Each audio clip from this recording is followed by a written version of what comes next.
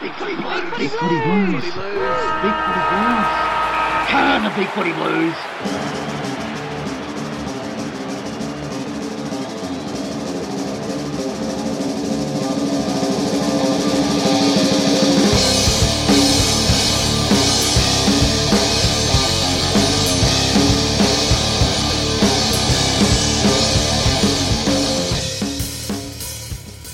Welcome, ladies and gentlemen, to the Big Footy Blues podcast. This will be probably the second last one for the year.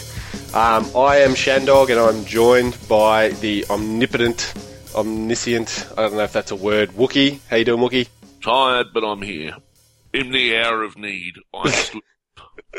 Yes, certainly did. And, of course, as always, Happy Duty's here. Yes, I actually showed up, unlike others. Slight jab. That's all right. We'll carry on. Jab doesn't do the podcast anymore. That's right. We're not going to follow some of the older formats here. We're just going to launch straight into it. There's been a lot of news coming out of the club. Obviously, we've got the trade period is complete. Still yet to hit the draft. So we're going to talk about what our thoughts are on our trades in and out as well as the fixture. So, guys, what have you made, first of all, of the people that we've got coming into the club? I'm underwhelmed by it all. Yeah, I'm about the same. I was happy we landed Jacks, but to give up pick 7, I was a bit umming and ahhing about. The return we got 3 for 1 for pick 7. I guess if we can nail pick 19, it'll come off as a win. But at this stage, without knowing what we'll get with that pick, I don't know if it is a win for us currently. And also, Jacks is a bit, unproven being so young. I was very, very underwhelmed with Jones. I've seen him play VFL a couple of times, and if he's a confidence player, if something goes wrong early, he won't impact the rest of the game at all. I've seen him do that a few times, drop sitters, not kick easy goals. With the way our club jeered Henderson when he first came across, I don't think Jones will do very well. I hope I'm wrong, but I just don't see it happening. Yeah, you'd hate to see that sort of thing happen again, wouldn't you? Yeah, I'm not saying I want to see that happen, but that's what I see happening. Yep. I think if you're lucky enough to get a first round pick in that top 10, you've got to take the pick. I don't think trading anything, unless it's like someone of the caliber of Chris Judd in that top 10. These are the guys that you use to rebuild clubs. You don't rebuild them by trading for, bit players with, limited potential, in my opinion. Liam Jones may turn out to be a superstar with a better coach, but based on his history, he's a little flaky, in my opinion. Jackson Wiley barely played a game. Mind you, knowing our history, we'd probably pick like the next... Another Lucas. We'd pick Pat Lucas again. And, but these are the guys that you ultimately rebuild your club, like you regenerate your club with. And we haven't done that. You look at our drafting over the last 20, which I have done recently. You look at the great thread over the last 20 years, and our early picks in the draft have almost invariably turned out to be awful in the end. But how much can we disregard what sort of happened in the last, I don't know, the period before Shane Rogers really took the head position of that? Do you think can we disregard everything beforehand when it comes to these sort of discussions, or does it still have a part in them? Same guys still at the top for the most part. Okay, yeah. And to be fair, Liam Jones isn't part of that pick 7 trade at all as well. So I guess you got to judge it on Jack Wiley's and whoever we get at 19, their merits, I suppose. Yeah, that's true. I'm still disappointed that Robinson is gone, and he'll get picked up by somebody, I suspect. Garlett's gone as well. I think again, I'm disappointed. I'm not entirely sure what the full story behind that is. I'm not surprised McLean has been dumped. That for at the risk of becoming unpopular again. I think it's well overdue, to be honest. I think while McLean is an okay player. I think he's holding back younger talent from coming through. I think he's part of the reason guys like Kasia aren't playing for the Blues anymore. I think there just wasn't any in the team for more than one or two of these upcoming players to come through, and yeah. Yeah, I think it's fair to say that if it wasn't at the end of this year that he got cut, it would have been at the end of next year anyway. Yeah, that's the thing with Brock is we need, if we're serious about really rebuilding, we need to bring those younger players through that have a higher ceiling than what we know we can get from McLean. And while we couldn't get anything at the trade table, it was time to part ways with him and see what we can get from players like Graham. And I think next year's going to be a good year for those players. I think we'll start to see less of Carazzo on that as well. But, yeah, we'd hope so. Yeah, in a strange way, you'd hope so. Yeah. Look, I don't like seeing the older players go, but I mean, with Waite gone, the next longest serving players on the list is Simpson. He's not going to go anywhere. Walker, he won't go anywhere, but Carazzo, I think, is, well, he's still a good player, and he does tag well, but he's not getting any faster. Yeah, it's that changing of the guards that we're seeing. The players that, can perform for us quite well on a regular basis are starting to get on, and it's that last of that terrible period that we've just gone through. Those players are starting to exit, and we're starting to see, like, you know, a better team. Like, we're not going to be playing those guys from the dark years anymore. I wonder if Waite's departure will free up Watson to play forward. Yeah, that's an interesting point.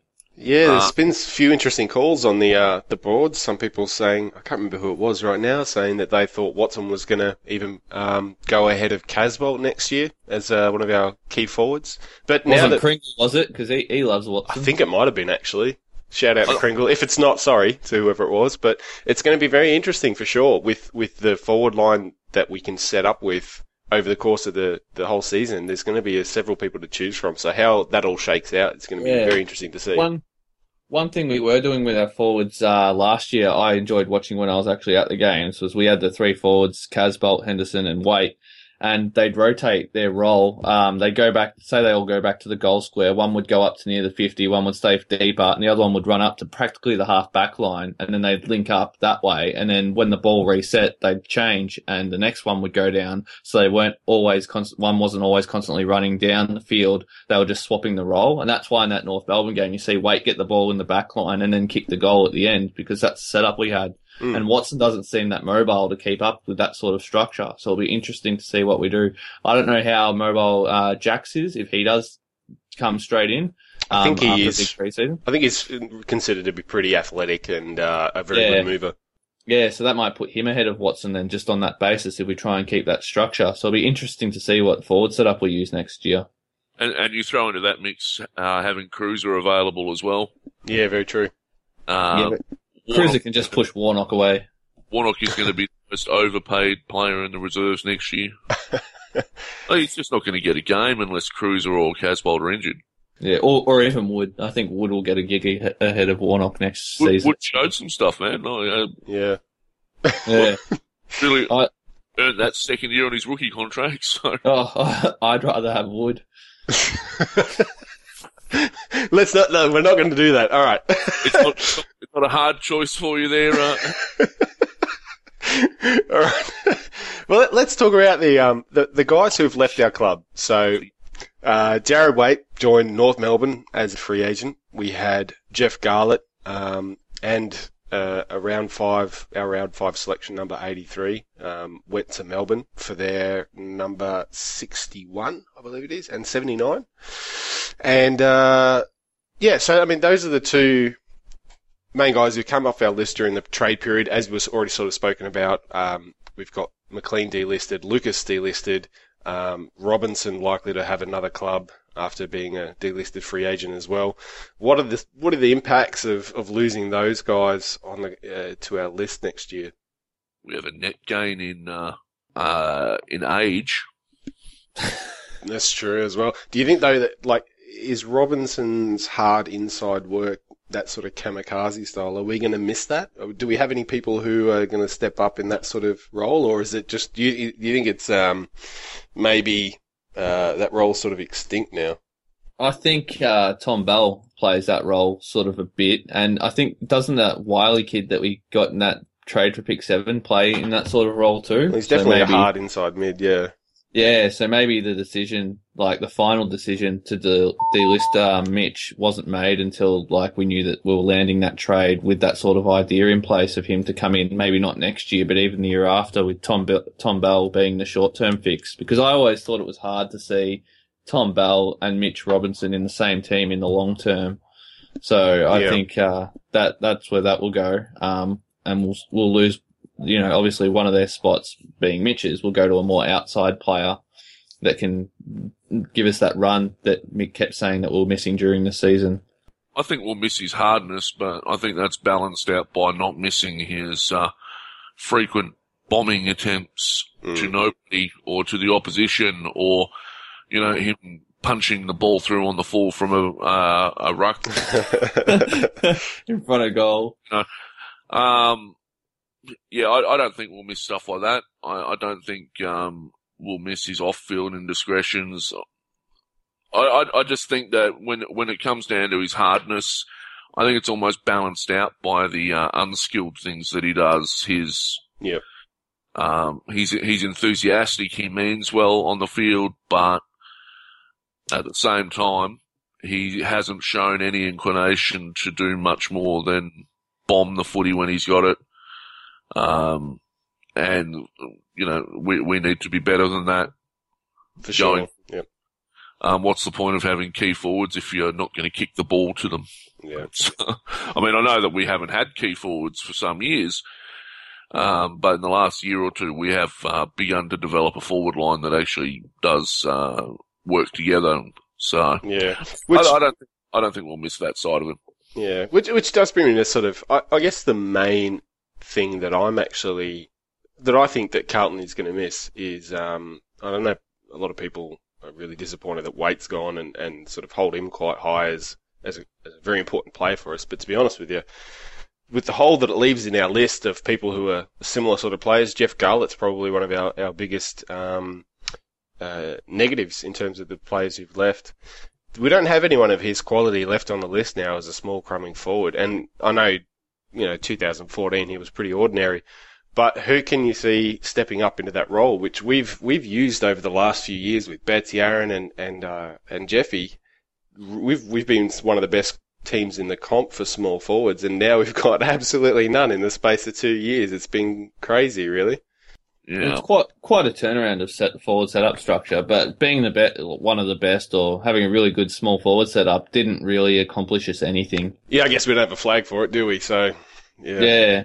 So, we can say that we had, some of the best small forwards. Like, I'll miss having them around. They were good to watch, very entertaining. Eddie Betts and Jeff Garlett, in particular. Glad we could rehome Jeff Garlett. He really needed just a fresh start. Hopefully he does well for his sake at Melbourne, but geez, he's gone to Melbourne of all clubs. So I've got nothing against him, and it was just time for him to move on, I think, and hopefully he does well. Yeah, true. All right, well, let's just give a real quick a score out of 10 and why quickly of our trade period. How do you think the club went? Happy to. I'm going to give him a 6 right now because we gave away pick 7, which could be quite valuable for a couple of people that are really unproven. Could be proven wrong with who we get with 19 and how the other two turn out. But grabbing Jones was really lackluster for me. Fair enough. Whoop. Yeah, look, I'm going to give. I can't even pass it at the moment. I know people are excited about Jackson, Wiley, and Jones, and Christ knows what else, but I'm just, it doesn't excite me at all. I mean, we're talking about players that couldn't get a game at GWS. We're talking about players that couldn't get a game. Well, we're playing for the Bulldogs in a very sporadic fashion, and we gave up, a first round draft pick in the top 10. I don't like it. I don't think it's good for the renewal of the players at the club. That said, Jack may well turn out to be a freaking superstar and prove me wrong, and I'll look like an idiot, but it won't be the first time. I'm saying 5 and I'm sticking by it, and damn you all. Fair enough. Look, I reckon I'll just go slightly higher. I give it a 7, which to me I think it's a decent score. I'm not sure whether it's justified or not, but I feel like the club knows what direction they want to go in with the list, and that they're achieving that with this trade period. Getting in 2 talls, Mark Wiley as well, who actually looks surprisingly good from the highlights. I know they're highlights, but overall, there's a couple of things that we couldn't really help. Jared Waite, out of our control. Jeff Garlett, well, we all sort of saw that and knew that was coming. The pick 7 loss, I agree, that stings a bit. But if Jack, Wiley and 19 turned out to be decent recruits, maybe one of them turns out to be a really great player, then I guess in hindsight you'd probably say it was decent. So at this point I'll give him a 7. Give him a thumbs up, but not completely over the moon about it.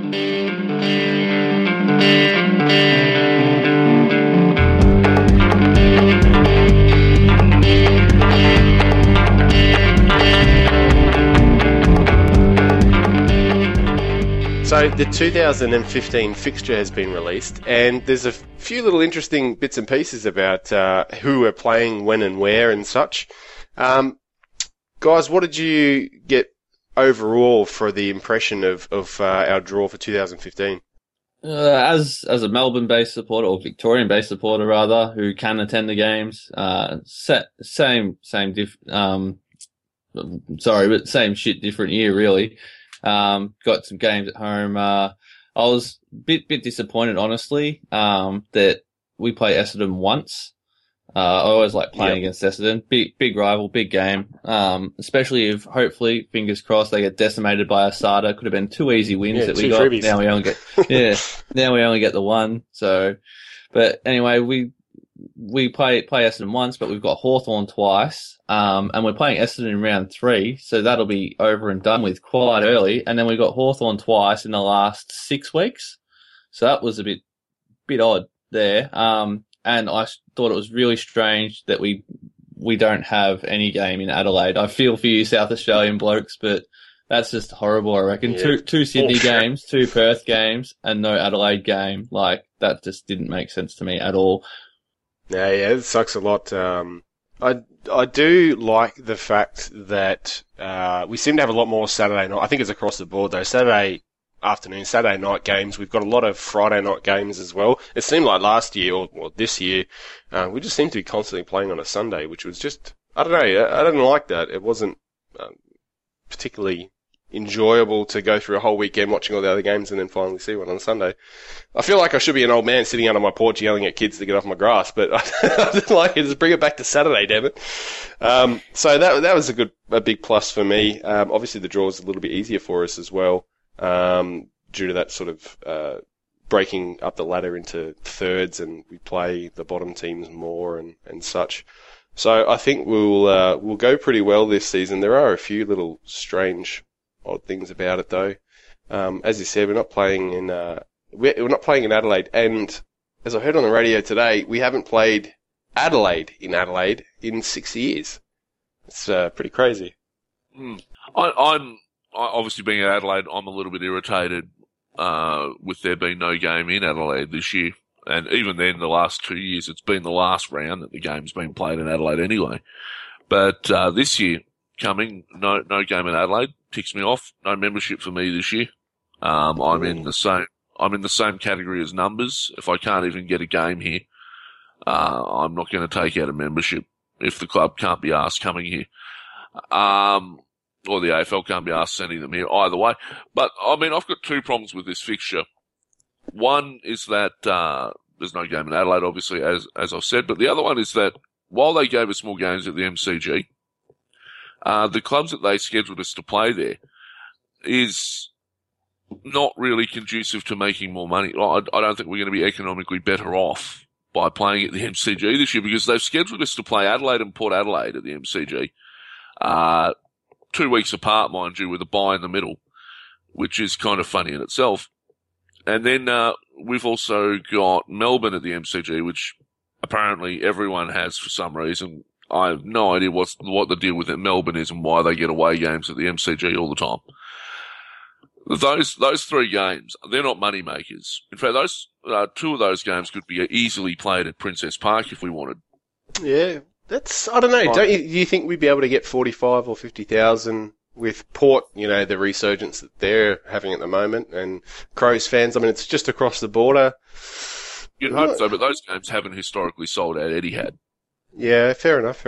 So, I think we get about 36 to 38,000 on average for Adelaide games at Etihad. And Port wouldn't be much better. And for all that, we've still got Geelong at Etihad. We've got Hawthorn at Etihad. And I understand the drivers behind that from the AFL's perspective, because for the contract for Etihad, they've got to have a certain number of games that'll have a potential to sell out. So we can't have every big game there. But this fixture isn't designed to make us, it isn't going to be the financial bonanza we all hoped when we shifted, an extra game to the MCG, because all they've done is give us another interstate side there. I think last year we played Adelaide at the MCG as well as Melbourne. This year they've just thrown Port Adelaide on top of that. I did, I'm just having a quick look at the AFL summary of the fixture for each club. And they do mention in there, one of the ticks is that it will help fill up the coffers with 3 home games at the MCG against Richmond, Essendon and Collingwood in the first 5 rounds. So that's not too bad, but we would normally have those games anyway. Well, not necessarily all home games. The Richmond... Or at the MCG, maybe. Well, all 3 of those games would be at the MCG anyway. Yeah, they usually are. Yeah, sure. But the Carlton-Richmond game is, we take it in turns with them for the opening game of the season, and I think we split the gate anyway. The Collingwood game, I think it was probably our turn to have it early in the season. And as you know, we had it early in the season last year, so. And the Essendon game is the only one we're playing this year, so. It's not going to be the financial bonanza people are making out. We're not going to get a lot of return from the other games at the MCG, and that's disappointing, because that's the whole reason why we're going there, to try and become one of those bigger clubs, and instead they're scheduling these mid-range drawers that aren't really going to, Well, hopefully the slightly easier nature of the fixture. This year might mean that if we're sitting, 10-3 midway through the season, we'll get some more people through the gates anyway. Yeah, I don't subscribe to that idea of thinking very much. If we're 10-3 because we've had an easy draw, I'd be just as disappointed if they were close wins against average teams. Oh yeah, we know what we're talking about on Big Footy. We're talking about the casual supporter. Oh yeah, the casual everyday supporter, but anyone, anywhere, anytime. I don't like the whole talking about an easy fixture or a hard fixture. You play against who you play against. The best team will win. If we're serious about winning a premiership, we have to beat anyone.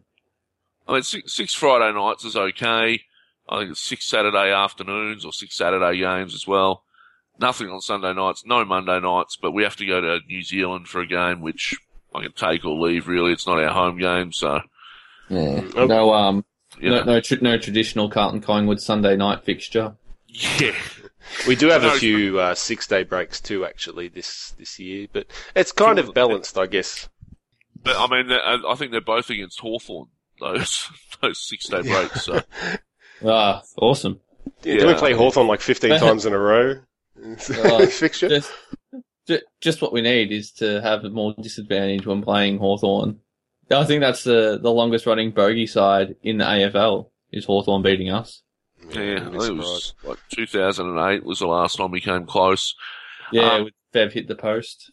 Yeah, five interstate games, 2 in Sydney, 2 in Perth, 1 in Brisbane. Go to the Gabba in round 20, and Spotless in round 22. That's a fun last 4 rounds. Yeah, interesting end of the season. It is nice, I guess, at the opposite end of the spectrum that we're opening the season up again with Richmond. I've enjoyed that. Yeah, that's always good. It was always good in the past, because I remember when we were doing it all those years in a row, walking into the MCG, and you'd see all the Richmond supporters, they're the members that sit next to each other, meeting up and like shaking each other's hands, talking about, reflecting on how their summer was, saying this year will be better. And there was that year when Waite kicked the goal 40 seconds into it, and there was a Richmond supporter sitting near us, and he stood up and went, "Not again," and walked out. And I think it was the fastest I've seen anyone give up on a season. That's awesome. Sorry, Richmond supporters. Cool. Why are they listening to this anyway? But everyone listens to the Blues podcast. We know that. All right. Well, we might as well wrap it up there, guys. Thanks very much for joining us. Jump on the big footy boards. It's the off season. We need all the entertainment that we can get. So get on there and post away. Thanks very much for joining us, Wookie. No worries. Whenever I'm needed, just put the bat signal up. The Wookie signal. As I've said a number of times before, I started this podcast with ODN, and I left it in his capable hands, and he's done a reasonable job with it, but unfortunately tonight he's let the side down. I was hoping to chat to, Mebby while she was on, because I love her voice, and I think she's a fantastic human being and a great humanitarian. Bluebell as well, of course, I don't want to leave her out because I get yelled at when that happens. But, and so these, and HBF, who, I can take or leave, let's face it. But, I'm just pleased to have, come in your hour of need and helped out. Yep. When these people refused to make themselves available because they apparently had better things to do. Well, I think absolutely everyone is indebted to you for gracing us with your presence. So thanks. I think you are. I think it's your privilege to have had my dulcet tones on this evening. Lovely. All right. Thank you very much. Happy, dude. You're welcome. Just to say, vote for the Guernsey for next year. Yeah, true. Absolutely. Jump on, guys. If you've got your membership already, you can get in and vote for our Guernsey. Thanks very much for listening, everyone. And we'll catch you for the next podcast all about the draft. So take it easy.